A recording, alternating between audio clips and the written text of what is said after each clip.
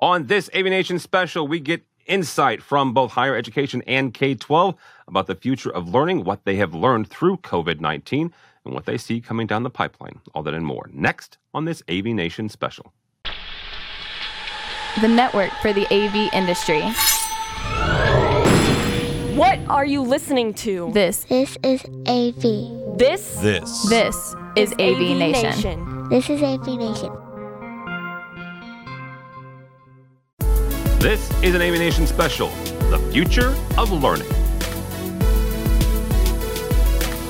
This is an AVNation special. My name is Tim Albright. We are previewing AV3, our one-day conference on June 17th with our friends over at SCN and Avixa. With me, actually, to preview one of my sessions, the future of education. First and foremost, Sandra Paul. Sandra is the Director of IT for the Township of Union. Welcome, ma'am. Thank you for having me. Absolutely. Also with us, Julie is my neighbor by state. Not exactly, but you'll get it in a second. Julie Johnston, Acting Associate Vice President for Learning Technologies at Indiana University. Welcome, ma'am. Thank you so much. So let's start this. Where both of you have had very interesting, let's say 12, 18 months in the education space, making sure that your students have got the education that they need, as well as the technology, and making sure that your faculty and staff have got what they need. Sandra, we'll start with you. As we are recording this, it's towards the end of May, obviously the end of the school year. The session that we're having is in June. Most likely, both of you are getting ready for next year. What, Sandra, have you guys done in the last couple of months to prepare for next year, and what are you learning as you do kind of have a hybrid model, at least for the next school year and possibly the next 2 school years? Well, right now, our governor has decided that we're not going to offer remote learning at all in the fall. So that has changed a couple of times, but as of right now, I know there's no virtual learning at all for this coming September. But in preparation, just in case if something similar happens again, where he closes all our schools, we're preparing all our classrooms to do hybrid learning from K through 12th grade. One of the ways we've been doing it basically is we've been using a TV type touch panel that has interaction for not only the teachers inside the classroom or the students inside the classroom, but we also have it where it can also be interactive for a student at home. So there's a web-based device that comes with the device, web-based software that comes with the device, and the students can join the class, and both students at home or inside the classroom have the ability to interact with it. So as far as basically what we've been doing, it has actually been pretty stressful because no one anticipated this would happen. And in my over 20 years of being in K-12, this is the first time I've actually had to try and figure out how to do both school in a building and school at home. So it's been interesting in trying to figure out what to really do. And some things that have worked is compared to what I was talking about, making sure every student has a device, making sure every teacher has a device has been also been very productive. We've been doing a lot of pilots with different types of software that for educational purposes, and then also the different policies we've come up with, do you keep a camera on? Do you keep a camera off? Those are just some of the things that we've been going through. We've come up with, I think, a pretty good program for the fall, and I'm looking forward to see what's going to happen in the future. I think it's a great time to be in education, even stressful, but it's still a fantastic time to be in education. I do love your attitude because I agree with you. It is an interesting time, certainly a stressful time, but also one that lends itself to creativity and innovation. Julie, from your perspective, as you and the folks at Indiana get ready for the next semester and possibly even some summer classes, What are you guys learning, both about what, the hybrid, the technology available, but also, as Sandra pointed out, some of the policies that you guys have had to develop? What are you learning as you get ready for quite possibly, a hybrid year or two? Well, actually, we're trying to get back to normal. We're hearing that we want as many students back on campus as possible.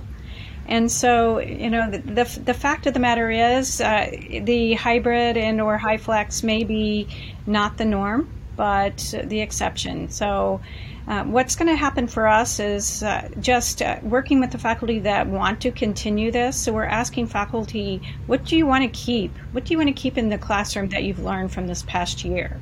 And some of the things they want to keep are the connection virtually for, student collaboration groups, for example. And so that's this new feature of everyone was on Zoom or everyone was on Microsoft Teams. And so how can we leverage that and encourage flexibility and collaboration? We also have learned that they want to keep some type of an online presence for their courses. We already had Canvas available for all faculty, but there's a new escalated use of that tool, thus keeping an online presence to support their on-site curriculum will be something else they want to keep. They also want to keep video. So we are expanding that. We've expanded and created video production studios at all of our campuses. So we'll have the ability for faculty to go in and produce high quality video work, as well as the ability to just create more engaging video content. We're launching some video projects with a company called PlayPosit, which allows you to create interactive videos and instead of just segmented videos. So stop checkpoints for students to check for understanding. So the classroom designs itself, as we move forward and we are creating new classrooms, we're obviously thinking a lot more about smarter cameras and smarter microphones. The classroom design of 2 years ago does not look like the classroom designs moving forward. We're constantly thinking, what can we do now as we move forward with classrooms that could be more high flex as faculty want to continue to try that mode. All right. Real quickly, if somebody's not familiar with the software Canvas, can you give somebody kind of a 30-second pitch on what exactly that does? Sure. Canvas is an online course management tool. Thus, you can generate all types of course activities. You can post your syllabus. It's a communication tool with all of your students. It keeps all of the content for your course in one spot. You can deliver an entire course online through Canvas or just have it as an enhancement to your face-to-face class. All right, very good. Sandra, one of the things that we have, I've advocated a child in middle school as well as in high school here. One of the things that we've all kind of learned over the last year or so is having continuing that interactivity, right? And whether this classes are going to be continued as hybrid, flex. One of the things that all of the instructors, at least that I've talked to, are talking about is making sure that the collaboration, the two-way communication. Teachers certainly, but what are some of the other areas and some of the kind of the hurdles that you guys have faced over the last year in making sure that everyone can be heard and that you can have that interactivity? So that has been definitely a hurdle we had to go over. And, ensuring that, teachers have devices inside the classroom. But then we also, because we're one-to-one where every student actually was given a district device, the students have that ability. The only issue sometimes is that you get the echoing because the kids are talking on their device plus the kids at home, and so it's been a juggling situation.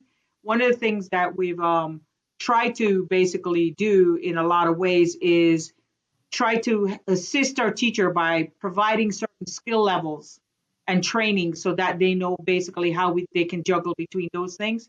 But we've also piloted quite a few devices to try and see how we can make it more interactive for both students in school or outside of school. Like one of the things that we had talked about was ensuring that all students were engaged, making sure there's an engagement for all kids. So just like Julie was talking about was, the collaboration rooms and stuff like that, having where we use both Google and Google Meet, and we also use Zoom. We give our teachers a choice between the two. So because of that, there are breakout rooms. And because teachers know how to create the breakout rooms, how to use the breakout rooms and everything else, but also how to monitor the breakout rooms. We are talking about K-12. So because of that, yeah, we do. You're right. And now, and one of the things I'm laughing, but somewhat embarrassed because my son is probably one of the reasons why you have to monitor those rooms. But go ahead. Right. Because one of the things is that everything actually is authenticated. So we make sure that, their accounts are authenticated, making sure we don't have anybody from the outside trying to get into their stuff. And because of that reason, we have a certain privacy requirements for K-12, both federal and state level.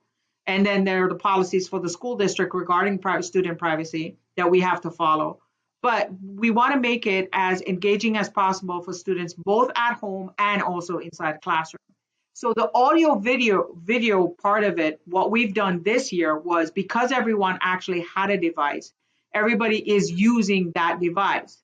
But we've been piloting certain sound bars and video bars inside the school district to try and find something that would work smoothly for our teachers and be able to do that. But we're still in the process. This is not something that, we've decided on or anything yet. We're still piloting stuff.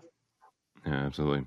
Julie, one of the areas that I'm fascinated in, and I'm reminded of 10 years ago, maybe 15 years ago, when I was a tech manager, we tried to migrate our faculty rather, from VHSs over to DVDs.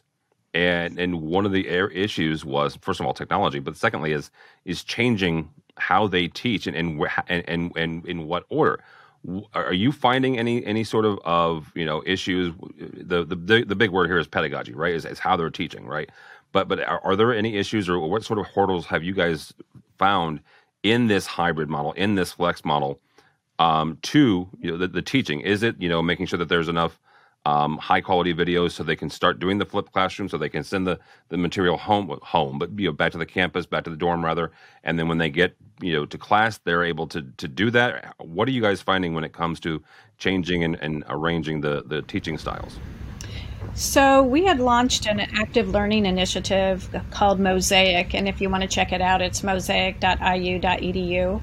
Around faculty support and pedagogy in active learning classrooms. And after a 5-year period, we had a significant amount of faculty who had gone through that program together. And what we found was that the faculty that had taught in an active learning way and in that type of pedagogy have been able to translate that well to the online environment. So taking those strategies that were on site and being able to quickly translate them to, we'll just digitally do this type of activity has been very successful for them. Now, from a whole, we have a lot of faculty. I'm sure there's been challenges that we don't know about, but that is just a kind of a success story on the side of the active learning faculty members. As well as, the video, we had already distributed the lecture capture in every classroom, and so faculty were very comfortable with the lecture capture capabilities before the pandemic. So every classroom had that capability. We were a little proactively ahead of the curve on capturing content to the cloud with a company called Kaltura, which then auto captions it. So being ahead of that type of technology has assisted us with the adoption during a crisis. One of the things that we've had is that we've done surveys from when we had the actual, before September of last year. We actually did surveys with the parents and with the students, and we found out that our parents prefer the synchronous learning. So it's live learning taking place immediately at the same time. And the reason being is that we found that kids actually were more engaging once it was a live lesson compared to doing something asynchronously. So because of that, since September, we have actually done more synchronous learning. Most of our virtual learning was done synchronously rather than asynchronously. It required a lot of training, just to let you know. It required summer was summer last year was like bombarding with a lot of training. Okay. And we have an assistant director of instructional technology that does a lot of that type of training and coaching. And there are videos that he's created that if a teacher has an issue, they can go back and look at. He's available right now. He's been doing trainings through PLCs, professional learning communities that we have in every school and actually at every grade level. So it requires a lot of training for you to be able to do the synchronous learning because you're juggling both the technology and also your content at the same time. So because of that, that's the reason why we did it the way we did. But since we've come back in, we came back in after spring break, and we've been doing hybrid. We have two cohorts. One set of cohorts, kids come on a Monday, Tuesday, and then we have another set of kids that come Thursday, Friday. Actually, from what I understand, either next week or the week after, we're going to have both cohorts combined, but they're still going to come Monday, Tuesday. Wednesday is going to be our deep cleaning day, and then Thursday, Friday. Yeah. So since we're going to be doing the combination, we still will have a set of students that will be virtual only. But our governor has decided that coming September, all kids should be back inside the school. So because of that, in the state of New Jersey, school districts may not be offering a virtual option, but that can change. And let's kind of pull on that thread for a second, because I want to get this from both of you, because the name of the panel is the future of instruction, the future of teaching. Talk for a second, and Sandra, we'll start with you, but Julie, I want to get your 2 cents on this too. Both of you and your school districts ostensibly have spent an awful lot of time, energy, and money over the last 12, 13, 14 months making these hybrid systems possible, making these virtual systems possible. What does it look like to you if the state of New Jersey says, you know what, we're not doing remote anymore? That's great. Sandra has all this equipment here. What does she do with it? Right? What exactly are you guys, how are you evolving your classrooms to incorporate so this technology is just not lost cost, right? So you can start incorporating and really kind of reuse or re-leverage some of this technology that you've spent the last year installing. Well, one of the things what we're hoping to do is basically still leverage it in a way just like how Julie was talking, maybe capturing in by doing the flipped classroom type of modality for instruction, where basically, the teacher would basically be teaching via video and the students would watch it like overnight as homework or whatever it is. And then by the time they come back into it, then basically they would be actually having discussions, just like how Julie was talking about. The one thing that it actually, that type of teaching helps with basically is the differentiation within the classroom. Because now you can actually focus more on kids who might actually have an issue than students who may not have an issue in understanding certain content. So because of that, that's one of the things we're hoping to do. The other part of it that we're hoping to do is still be able to look at it as the possibility of that we have to prepare for anything like this happening again, that we have a virtual system.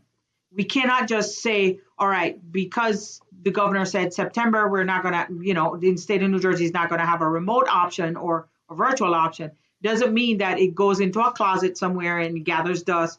No, it means that now we can be a lot more creative and innovative inside the actual classroom too, because now you have the ability to go way beyond than the four walls.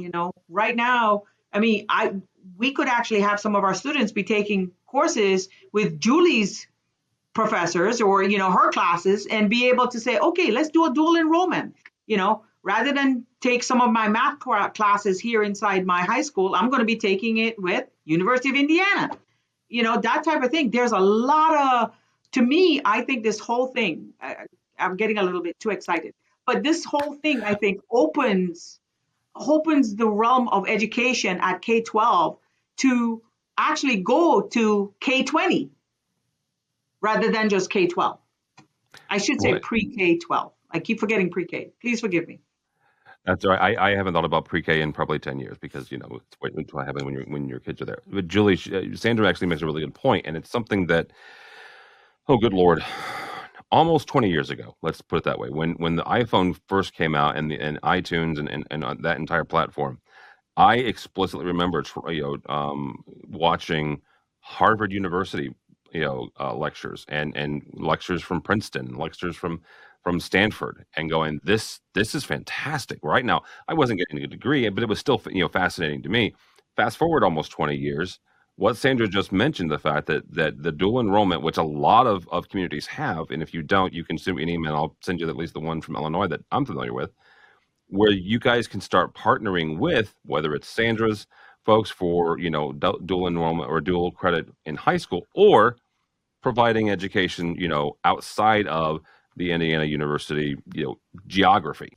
Yeah, so a couple of items I think I could add on to for that. During the pandemic, the two badging companies that are some of the top badging companies for credentialing, Badger and Credly, they have expanded by 96%. And that is because of the opportunities, the way that we need to think differently about higher education.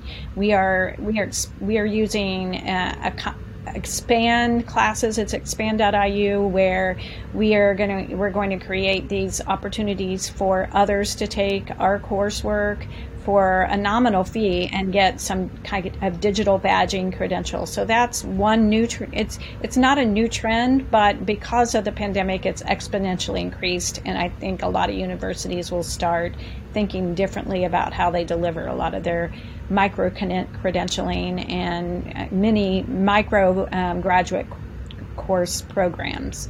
So that's one way.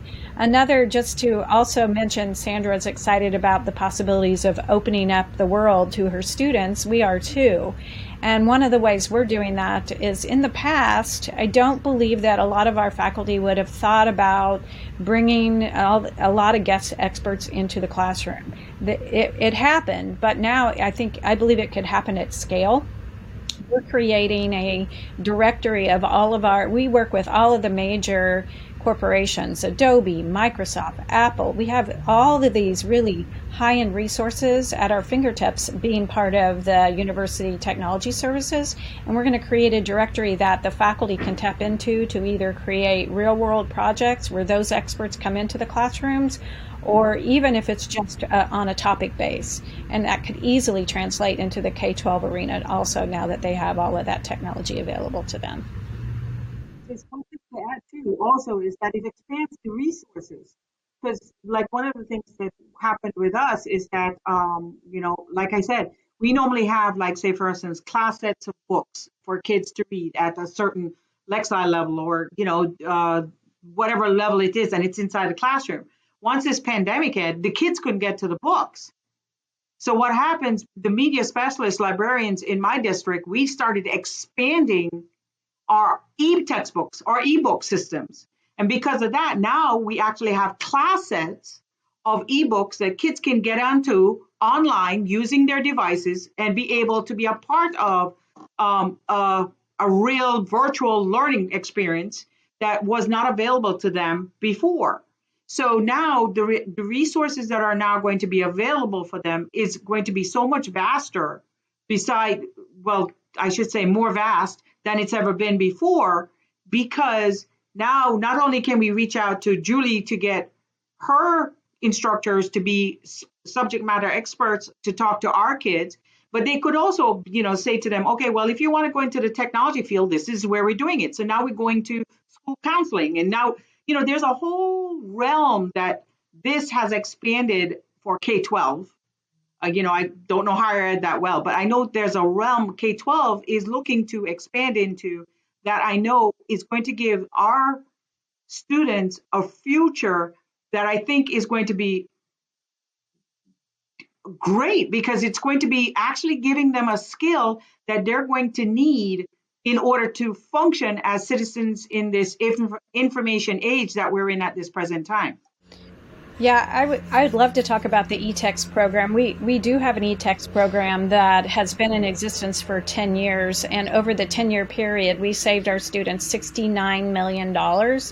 And it's because higher, these courses, the textbooks are so expensive, and then the cost is so astronomically cheaper for a digital book. However, in addition to that, in our eText library, we have relationships with vendors for more interactive digital content. And so, like Sandra said, all of a sudden now they're migrating to these really more engaging platforms for our students in lieu of the traditional textbook.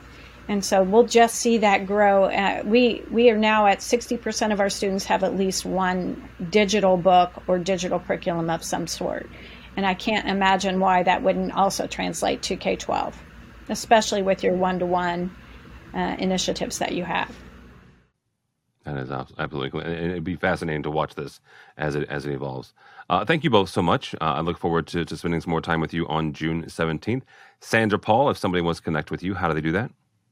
I am on Twitter at spaul6414. So that's normally the easiest way to get a hold of me. Just connect with me there, and I follow me, and I'll follow you. All right, very good. And Julie Johnston, how do people connect with you? They can also connect with me on Twitter at JohnstonJ1. All right, very good. For us, for AVNation, go by our website, avnation.tv. That's avnation.tv. But more importantly, go by the AV3 website, AV3 event, and register. We'll see you June 17th. I'll be able to hang out with these two fine ladies for about an hour talking about the future of learning. So all that and more at avnation.tv.